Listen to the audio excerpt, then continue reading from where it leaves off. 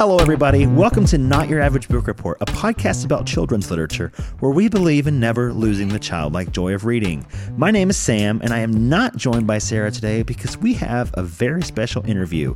We're about to be joined by our good friend, Raychel McKelvey, who is literally a Harry Potter professor. She has taught classes on Harry Potter at both the high school and the college level.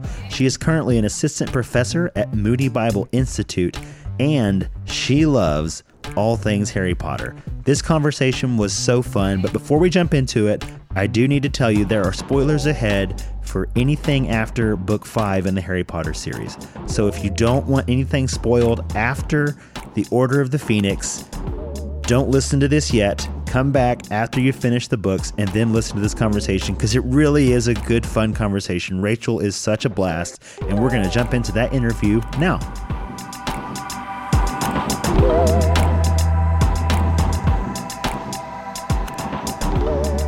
Hello, everybody.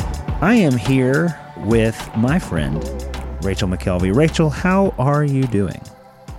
I am doing fantastic. It's a good day, and I'm super excited to, talk about Harry Potter. So can't get much better than that. You are a assistant professor at Moody Bible Institute, right? That's correct. Yep. But in the past, you have taught a fantasy literature course, right? Yes, yeah. So I was a high school English teacher for a couple of years, and that's where I first started teaching. We called it modern fantasy literature, where we covered Chronicles of Narnia and Harry Potter, and then I adapted the course. It was so much fun. And then I adopted the course for a college level, and we called it Rhetoric of Fantasy Literature. Okay. And now when we just covered Harry Potter. But you couldn't call it a Harry Potter class. No. No, so I taught at very conservative Christian schools where, witchcraft and all of that is highly dangerous. But my administration knew, and they were supportive. They knew Harry Potter and loved it. And so we had to figure out a way to make the class more palpable. I think is the word I'm looking for. So, when you talk about fantasy literature, that can include a lot of things. And it worked out, especially with the high school class, because we did also incorporate Chronicles of Narnia. So we did have another form of fantasy literature.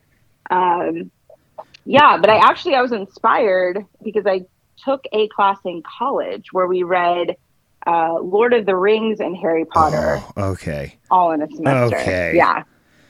I never got to do anything that cool in college. All I did was Shakespeare, which Shakespeare's fine, but listen, it changed my life. That professor, he didn't take attendance. He only had 2 papers for the whole class, and no one missed a class. Really? He wanted to be there. What made it so good? Just several things. So I guess his PhD was in ethics is what they're called. So he did his dissertation on Beowulf, and so he loves fantasy literature, and so just his love and his passion for it tied with he really understood the lore and the meanings and the symbolism behind a lot of things in Harry Potter that if you didn't grasp the first time, and even Lord of the Rings, but even, down to, I remember the first class, because I had never read the books until I took that class. And he is talking about just this idea in chapter 1 of, the Dursleys being perfectly normal, thank you very much, who weren't expected to be involved in anything strange or mysterious because they don't hold to such nonsense. And it was like, that negates everything, and it kind of placed the Dursleys in this realm of if you don't believe in nonsense or anything, that takes away coincidences, that takes away any opportunity for faith or otherworldly things or aliens or and just to kind of frame them in that perspective. And if that's who they are, and then imagine Harry kind of growing up in that world, and even understanding, I remember we got to the chapter about Harry getting his wand and talking about the difference between Holly and I forget what Voldemort's wand was made out of. Okay, so they had the same feather, but Right. Harry's wand was made from a holly tree and Voldemort's was made from a yew tree. And he was talking about the yew and the holly produce very similar looking branches and berries. So they both are green with red berries. However, a yew tree, the berries are poisonous to all woodland animals, Oh my gosh. except for deer.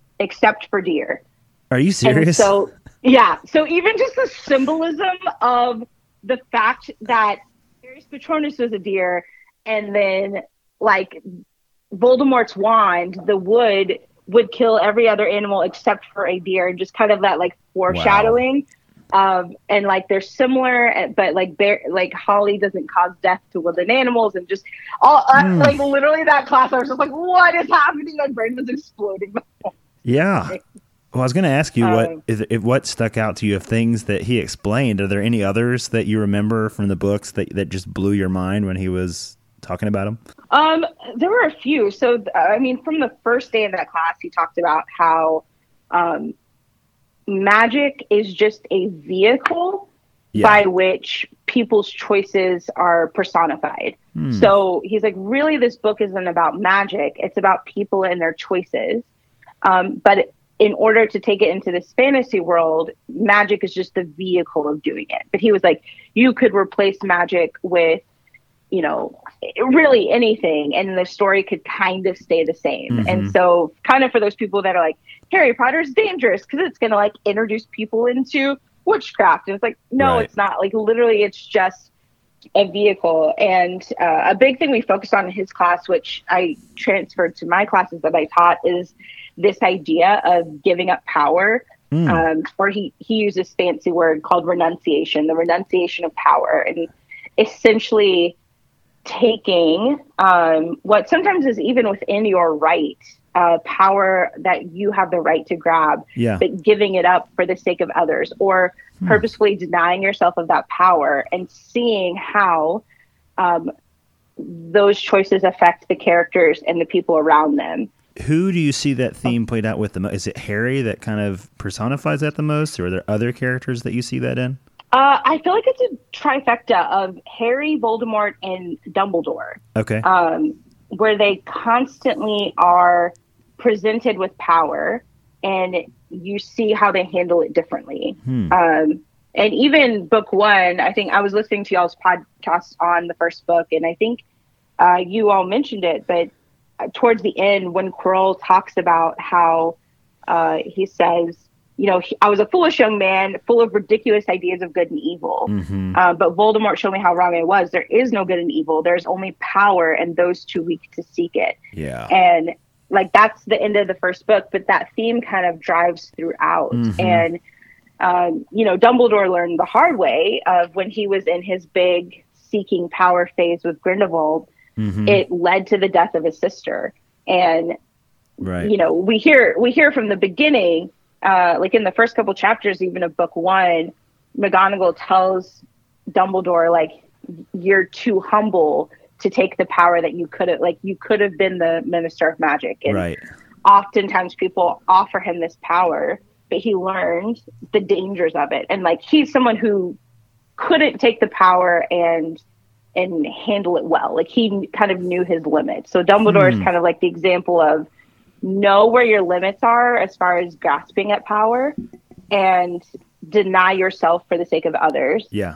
Where Voldemort often is the person who continues to seek more and more power to the detriment of others. And then Harry throughout the series, and then at the end, he learns that he can have power and use it for the good of others. But even at the end, he chooses not to walk around with the Elder Wand. He chooses to fix his old wand instead. And so he gives up power once again.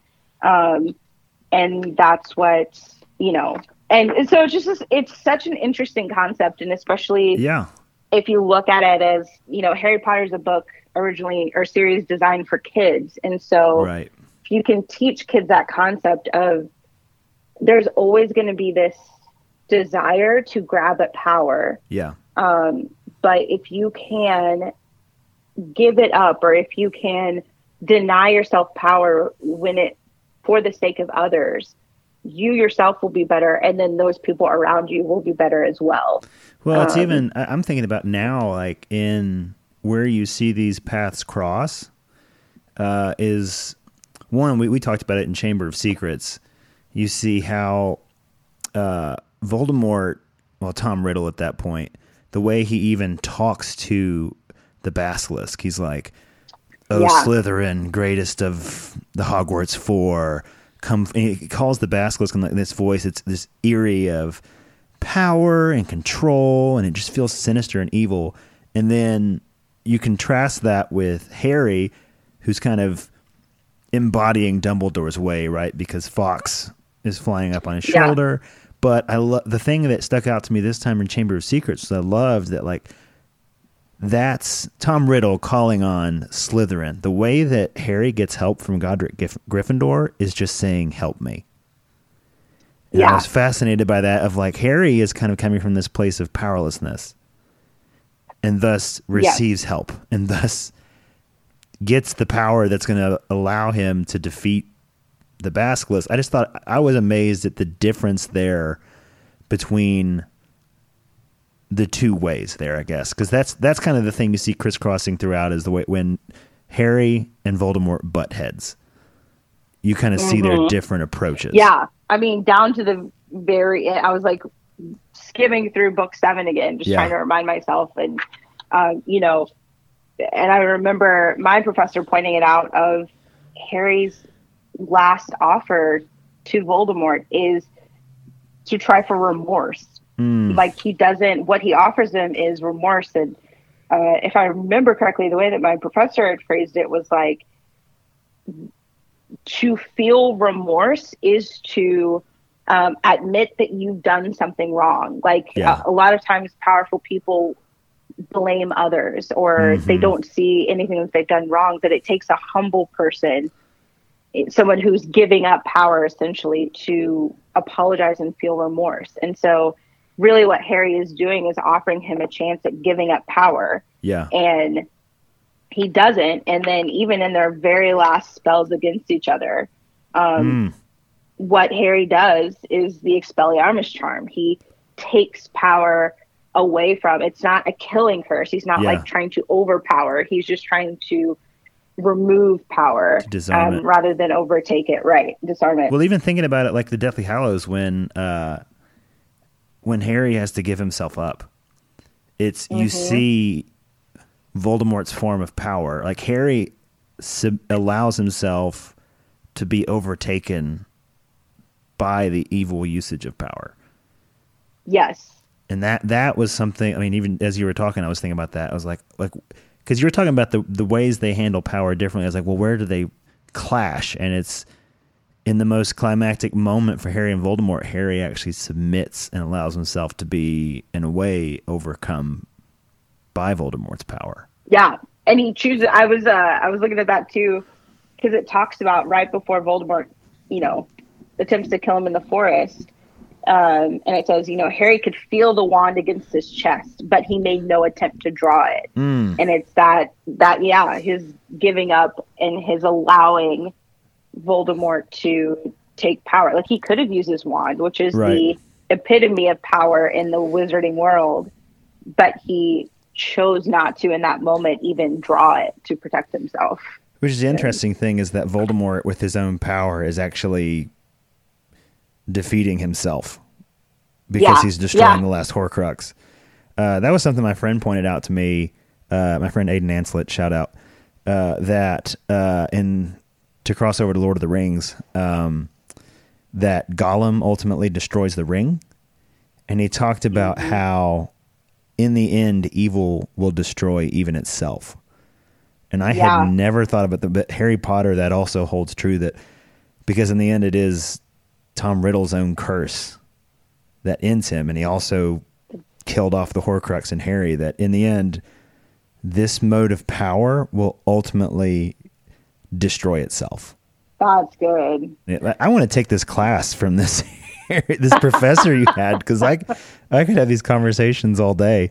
Listen, I can give him a shout out. He has a YouTube channel, which he records his lectures and posts them on there. His name is Ted Sherman. Okay. And he is what you would think of if a real life Gandalf or a real life Dumbledore walked the earth. He's like big white bushy beard, raspy voice, just jolly and fun, but also super serious. I was obsessed with his class. I was obsessed with his YouTube channel. That's awesome.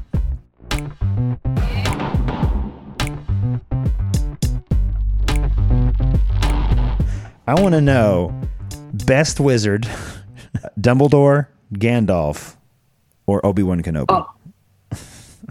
Oh no.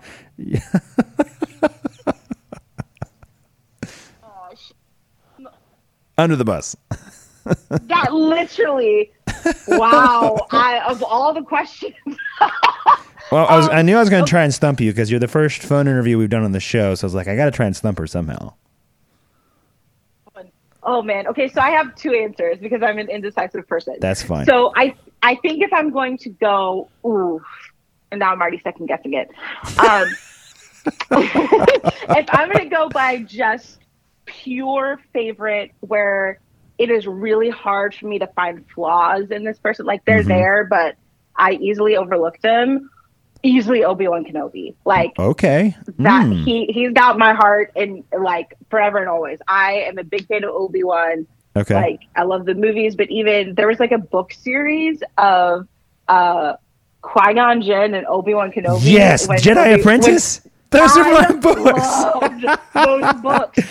Oh my gosh, I'm so glad you said this because so I always get self-conscious because I didn't read, like people talk about as a kid, like reading Narnia, and I enjoyed Narnia.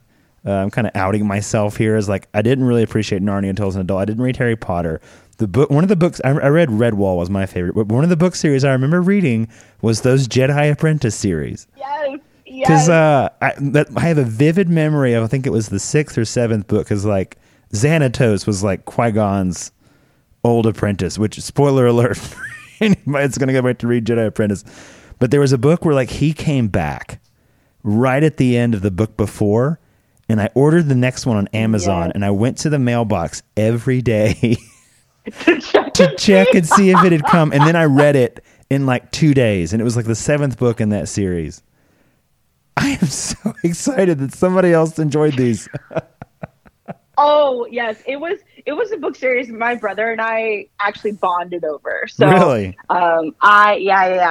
He was not a big reader, but he loved the Jedi Apprentice series, and I just loved to read growing up, and I liked Star Wars, and so yeah, it fed to my soul. So all that to say, Obi-Wan Kenobi forever and always. Okay. But so that would be like for me to find a flaw, favorite wizard-ish in that way. Yeah. But as far as just like skill that you, this is gonna be a real hard one. I think, gosh, I don't know. I think Gandalf is gonna win out by a hair. A hair. Yep. Only because there is a level of emotionalism, I think, that we see in Dumbledore and Obi-Wan that Gandalf is missing. Yeah. That I think allows him to do what is necessary. Yeah. So he would make the hard call. I think Gandalf's the type of person, like, he's going to make the call and then regret it / process it later, but like do it in the moment and be fine. And I think that Dumbledore and Obi-Wan are going to like process it as they're doing it, and it's going to cause them to hesitate in the moments, you know, or try and talk it through one more time. And so I'm going to throw a wrench in your argument, though, because both Gandalf and Dumbledore send them to their doom in their own minds. And Dumbledore, we haven't got there in the books yet, but I do remember Dumbledore knows that Harry is the Horcrux and he's sending him to his death. Yes. Right? That's a moment where you see Dumbledore do what is necessary and probably go against his heart. So I'm just saying, maybe it's... He does, but here's where I would kind of like push back a little bit. part, though, gets him in the way of, and he kind of admits it, but like there are things he probably should have told Harry ahead of time. Okay. That he wanted to protect. Like, yes, he knew that he was going to have to die and all of this. Yeah. But I think that he was still, because of that knowledge, trying so hard to protect Harry where he could, that it kind of left Harry in the deficit, where Gandalf was kind of like, this is going to be dangerous, but you're the only one who can do it. Right. You know, he was kind of like, this is what it is. Yeah. Well, it's interesting you talk about that, because something Sarah, my co-host, has pointed out a lot is how much Dumbledore tells Harry. And each book, progressively, he's telling him more and more, but Harry is never satisfied. He always wants to know more. And it brought up this interesting conversation of in the wizarding world, especially with Dumbledore and Harry, of like, how much can you tell a kid? How much can you tell an 11-year-old? How much can you tell a 12-year-old? How much can you tell a 13-year-old? And we were just fascinated by, at the end, there's always like the Dumbledore debrief, where he tells Harry what's happened, but he's still withholding information.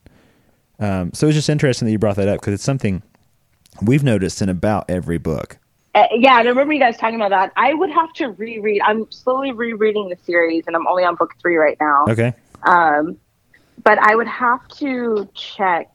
I just think, like, I like to have all the information before I make a decision. Yeah. Type of person. But I feel like after book 4, Dumbledore should have laid it all out. Okay. Just because it's like, he's back. He knew, like, I remember my professor pointing it out when Harry is explaining what happened at the graveyard. Yeah. And Dumbledore specifically asked, did he take your blood? And that was like, I think that, I remember my professor saying that's where Dumbledore kind of put the last piece together of like, that's the last piece of the puzzle for the prophecy to come true. Like, they, like, because it neither says he can beamed. live by either survive. It said Dumbledore had a look on his face that was triumphant. And I remember being like, that's going to come back later.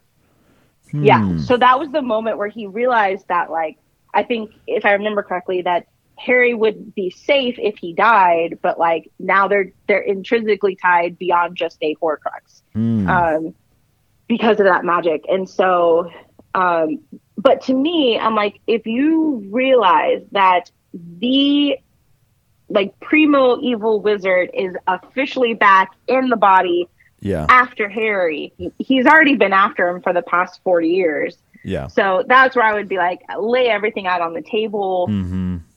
Because I think it just could have saved a lot of grief of like, I don't know. And I can just easily talk myself out of it. Because I'm like, if he knew about Snape, like that could have like ruined everything. Because, you know, somebody was going to say something. So I can see both sides of the coin. But I think that's where I'm like, I think you could have told Harry more than you did. And but, you know, that comes to, I don't have kids, but in teaching, I've talked a lot with parents, and even, you know, in college, it's such a time of discovery. And so I talk with my students a lot of how much would knowing everything actually prepare you? Like sometimes you really do have to walk and wrestle through difficult things. And, you know, we see a lot of that in book 7 where Harry gets frustrated because Dumbledore doesn't tell him. He feels unprepared. Yeah. But it's that wrestling through the not knowing. It's the frustration, and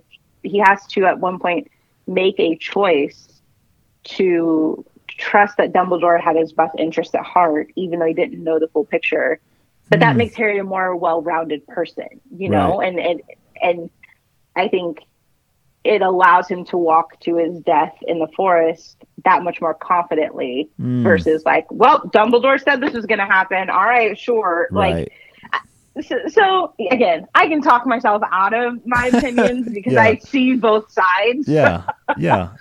But that's what makes it a good story. Cause if it was just like one side of the opinion, if there was no complexity, it just wouldn't be an interesting story to read. And I think one of the things that makes Harry Potter great is that it walks you down the middle of all these complex things while also just being an entertaining, great kid story too. Yeah. So for you, from teaching it, from reading it, what What from Harry Potter has resonated the most with you? I think for me it's a lot, but the power of choices, and just having, I want to say like having someone in your corner, but maybe it kind of boils down to love, like knowing that you are loved and knowing that you're cared for. Like Neville is one of my favorite characters in the entire series. And I love it because you see him grow. Like he goes from this, bumbling kind of idiotic wizard who has no confidence because he grew up in a family that told him he was no good. And, they weren't sure if he was going to have powers for a long time, like to the point where they're like throwing him out a window, hoping that something would happen, And he bounces down the street. Yeah. And so to go from that to seeing him in the 7th book where by then he's discovered the things that he's good at, and he understands he is able to use the room of requirement like nobody else before. And he, ultimately gets to kill the final Horcrux in Nagini because he's just grown so much, and he stands. And, they talk about the prophecy could have applied to him or Harry. And I think in that you see both of those themes of choices and love play out in Neville, because someone else made a choice, right? Voldemort made a choice that then made the prophecy about Harry and not about Neville. And then you also see how love grows Neville into this kid that nobody thought was going to be anything, to being like, he was the one that stood up to Voldemort at the very end when Voldemort's like, Harry is dead, join me or die. And Neville's like, fine, we're finna die. Like, and I'm going to fight you while we're doing it. Like,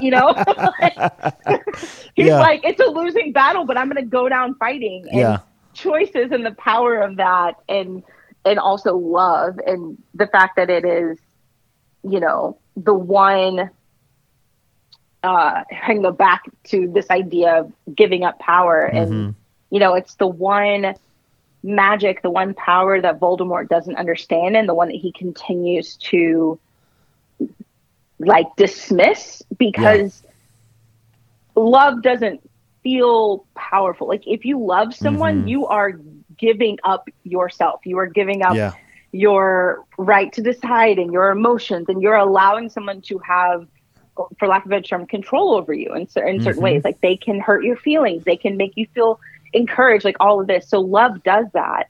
And it ends up being the thing that, for a long time, Voldemort can't touch Harry because of his mother's love. Right. And then he assumes that Harry is dead because Narcissa loves her son Draco and wants to see him. And so she's like, yeah, Harry's dead. And they just go off of her word. And it's like, he gets taken down by love many a time. Well, even like, and talk about like love as a choice.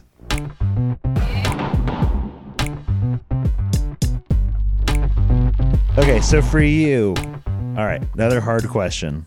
Putting on the spot. Okay. Do you have a ranking of the books, in your personal opinion?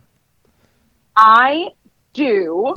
Like I said, I'm rereading them right now, so I feel like it might change a little bit. Yeah. But I'm still pretty sure that 3 is my favorite. I think right now 4 and 7 are tied in second place for me. Okay. Only because I love just how different 4 is, like from start to finish. Like it's really that transition book, and I think I was listening to you guys talk about how it is just so much darker, and like it's that move from childhood to adulthood, and I enjoy that. But I love just the richness of the symbolism in book 7. So I think I'll forever and always love that one. Probably followed by Chamber of Secrets. I really like that one. Yeah. Maybe the Sorcerer's Stone, Half-Blood Prince, and then Order of the Phoenix is my least favorite by far. Okay. What about Order of the Phoenix didn't you like? It's just so teenage angsty for me. And I get it because it's one of those where, the connection between Harry and Voldemort's mind is supposed to be more open, and so he's more moody. Yeah. And just, but it's just, he's just a punk teen in that one. He's so angry the entire time. And yeah, we're in the middle of it right now. And I just remember being like, golly, Harry, you're just angry at everything. And there's some people who like can appreciate, because it is just the teenage 15-year-old anger. Like we all were there, and it captures that. But there comes a point where I'm just like, now I'm like tired of it. Like, we get it, Harry. You're super moody. And I think, unfortunately or fortunately, Harry has not been that way up to this point. Right. That it just kind of feels a little bit out of nowhere. Yeah. And then this book also feels the most self-indulgent, if I can say that. I love J.K. Rowling, but I feel like this book could have been at least a fourth shorter, if not a third shorter. And I think we could have like hit all the points and done what we needed to do and say what we need to say and still been in the story completely. Yeah. It's the longest by far. Yeah. And it's not even close. And I don't think it needed to be. Yeah. And I have my own theories about that, but What's your theories about it? I feel like by the time book 5, it came time for her to like finish writing it and for it to be published, Harry Potter had already been such a huge sensation that she was able to squeak out more pages and be a little bit more self-indulgent. Right. In that book. Whereas I think if the popularity of Harry Potter hadn't been what it was at the time the 5th book came out, I don't think the publishers would have let her get away with it. Right. Especially when you look at the size difference between 5 and 6. Yeah. Like 6 is still big, but I think by then she remembered that she had a story that she wanted to tell and kind of got herself back on track. But I'm like, 5 feels a little bit like she let the fame go to her head a little bit too much in book 5 and was like, let me write all the things. And my book 5 literally broke in half because it was so thick of pages. Now it's in literally 2 different pieces. It was so thick. I heard somebody say that they think that they, after 4, people, they were like, hey, it doesn't matter how many pages this is. People will buy it and read it because people want to spend as much time in this world as they can. And so they just let her run and go. Do whatever. Yep. And there are small bits of 7 that feel that way too. Yeah. But again, I think because it's the last book and you kind of can forgive the self-indulgence a little bit more. Yeah. But 5, you're still like, man, we are still in the middle of this. Like, why? I've got 2 whole books after this. I'm going to take a nap. Yeah. Well, Rachel, this has been such a fun conversation. Thanks for hopping on here with us. Absolutely. Thank you for having me. I love talking about Harry Potter. Yeah. If anybody knows me or sees me ever, I walk around with Harry Potter shirts, and I've got the wands and the sweatshirts, and I even got I have a couple tattoos. Like, really? It's a problem. It's an obsession. Wait, what's your house? I am a proud Ravenclaw. Oh, okay. So, well, I'm a Hufflepuff over here. I was hoping you were one of us. I'm still looking for some other ones. No. Oh, trust me. There's so many Hufflepuffs. Amen. And best kind of people. I have a slight beef with you not being proud to be a Hufflepuff. I go back and forth. Like, sometimes I do. Like, I was really talking smack in book 3 when we beat Gryffindor in Quidditch, and my co-host is a Gryffindor, and I was letting her know. But I have days where I'm proud of it and days where not so much. Listen, at least you're not a Ravenclaw, okay? I have a whole theory on why Ravenclaw is the worst house to be in. Really? Worse than Slytherin? Yes. Okay. Because by nature of being a Slytherin, you are proud to be a Slytherin. Okay. Like, Slytherins love being Slytherins. Right. Because that's the most Slytherin thing you can do. So it's like, like... Yeah. They're going to be proud about it. Right. Pride is a thing. They do, yeah. Right. And so, therefore, it's a pretty good house to be in. And then, obviously, you've got Gryffindor. They're like the protagonists of the story. They're the heroes. Yeah. And then Rowling has said that Hufflepuff is her favorite house. Like, it is a house that accepts...